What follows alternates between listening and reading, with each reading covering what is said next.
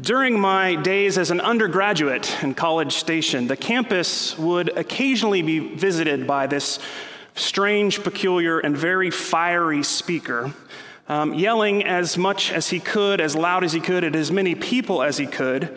This particular man claimed that since he had accepted Jesus into his life, he had never, not once, committed a sin, and that anyone who didn't have the same type of relationship that he claimed to have with Jesus was going to hell.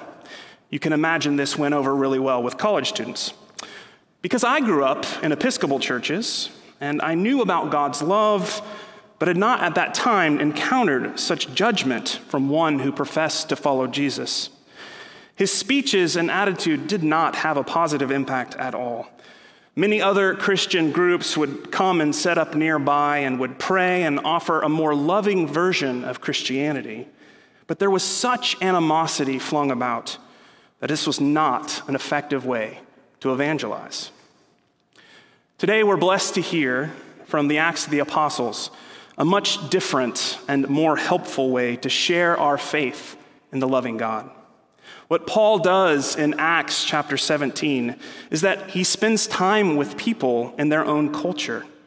He observes what's important to the people, he builds relationships with them, and then he proclaims the good news of God in Christ. Paul effectively tells the story of Jesus in a way that is relevant to the Athenians. He doesn't start with Moses and then go through all the prophets like you might have if you were talking with people of a Jewish background. He doesn't even spend that much time talking about Jesus' miracles or teachings. He looks at what they know and goes from there, and he starts with a compliment. As Paul looks out into the Areopagus, which is also known as Mars Hill, he sees how the Athenians are searching for the divine and notes how religious they are. Today, many of us live among family, friends, and neighbors who claim to be spiritual but not religious. And our task is similar to Paul's. Like Paul, after taking time to get to know a person's experiences and perspectives, we might say something like this to them: I see that you are really seeking spiritual depth in your life. Let me tell you how a relationship with God, the creator of all things, through Jesus Christ, can fulfill your spiritual search. We find in Paul's preaching a very hopeful and applicable example of how evangelism can successfully be accomplished. Now, if you're paying attention, you know I had a little fun with the title of my sermon today. The place where Paul engages in this incredible evangelism, the Areopagus, is also known as Mars Hill. So Paul is showing the Athenians how to discover the one true God on Mars. We don't have to wait for NASA. It's already been done. John Gray in 1992 wrote this very popular book which sold 15 million copies, Men Are From Mars and Women Are From Venus. And in the book, Gray makes a case that one of the main difficulties in relationships between women and men is because of fundamental psychological differences. And one of the best known examples, and I would argue most widely experienced example of this, is when a woman shares an issue or a challenge that she's having with a man, and the man's immediate response is to try to fix the problem, when the woman might really just want to be listened to and heard empathetically. Now, I'm not here to criticize what that book has to say, though a lot of criticism can be found. Rather, I want to celebrate that there are differences in the genders, as well as celebrate that all genders contribute to who we are as human beings. By me claiming that men can find God on Mars and women can find God on Venus, I don't mean that men cannot find God on Venus, nor do I mean that women cannot find God on Mars. What I mean is that there are differences between women and men, and God can, and God does, use those differences to communicate God's very self to humans. After all, we are created in the image of God, the imago Dei, both genderless and containing all genders. We hear God speak in the first chapter of the book of the Bible, Genesis. Let us make humankind in our image, in our likeness. So God created humankind in God's own image. In the image of God, they were created, male and female. He created them.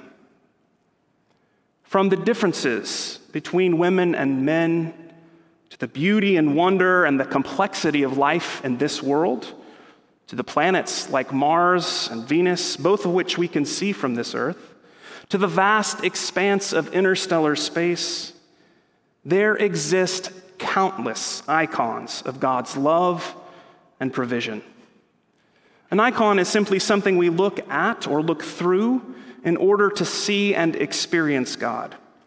So what Paul is doing for the Athenians is showing them that one of these icons is already known to them and how it communicates the truth of Jesus Christ. My brothers and sisters, where do you see and experience our loving God?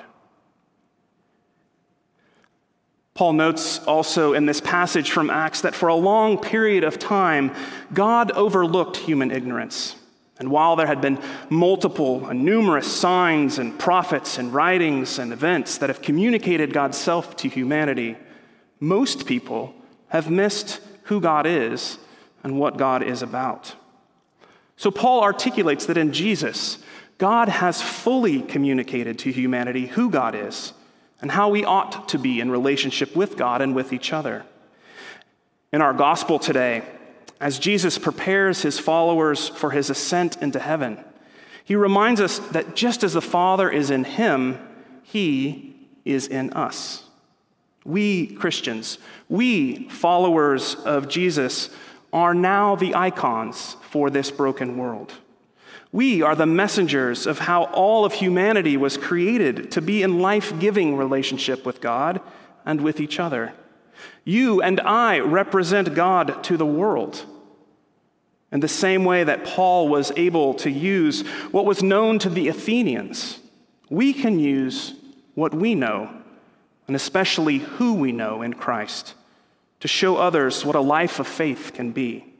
It can be a life of joy, of hope, of peace. Now, there's no doubt we're living in uncertain times. Recently, a member of this parish, Ruth Mason, was kind enough to share a quote with me from Brene Brown, and I think it applies to what we've been talking about today. Brene says this: "We will not go back to normal. Normal never was. Our pre-corona existence was not normal, other than that we normalized greed, inequity, exhaustion, depletion, extraction, disconnection, confusion, rage, hoarding, hate, and lack. We should not long to return, my friends. We are being given the opportunity to stitch a new garment, one that fits all of humanity and nature." You see, my brothers and sisters, in our pre-coronavirus days, we may have thought to seek God in this church building. And surely God is present in this place. But God is present in all places and in all people. If only we have the eyes to see. We have the opportunity just now to seek new icons of God's love and presence. And we have the opportunity just now to be new icons of God's justice and peace in the world. Just as Paul noted all of those years ago, people are searching for God and perhaps groping for him and will find him. For indeed, God is not far from any of us. For in him we live and move and have our being. So how might each one of us this week participate in at least one conversation with someone about our faith? Even if we don't know all there is to know about the biblical narrative, we do know the important parts of God's story, and we know our own experience of faith. My encouragement to you as you share a conversation about your faith with someone could be a little scary, but just remember, all the different reactions that Paul faced in his teaching to the Athenians. The reactions were mixed. Some people mocked him for proclaiming that Jesus rose from the dead. Some agreed to hear him again, and some joined him and became believers. We might expect and hope for a similar response. Paul was most likely the most successful evangelist to date, but rather than being intimidated by his example, we should be inspired by his love for all people, especially for those who do not yet know the love of Christ. Let us pray. God, we thank you that you reveal yourself to us and the ways we differ from each other, and in our unity being created in your image. Help us to find you in new ways that our faith and hope may be strengthened.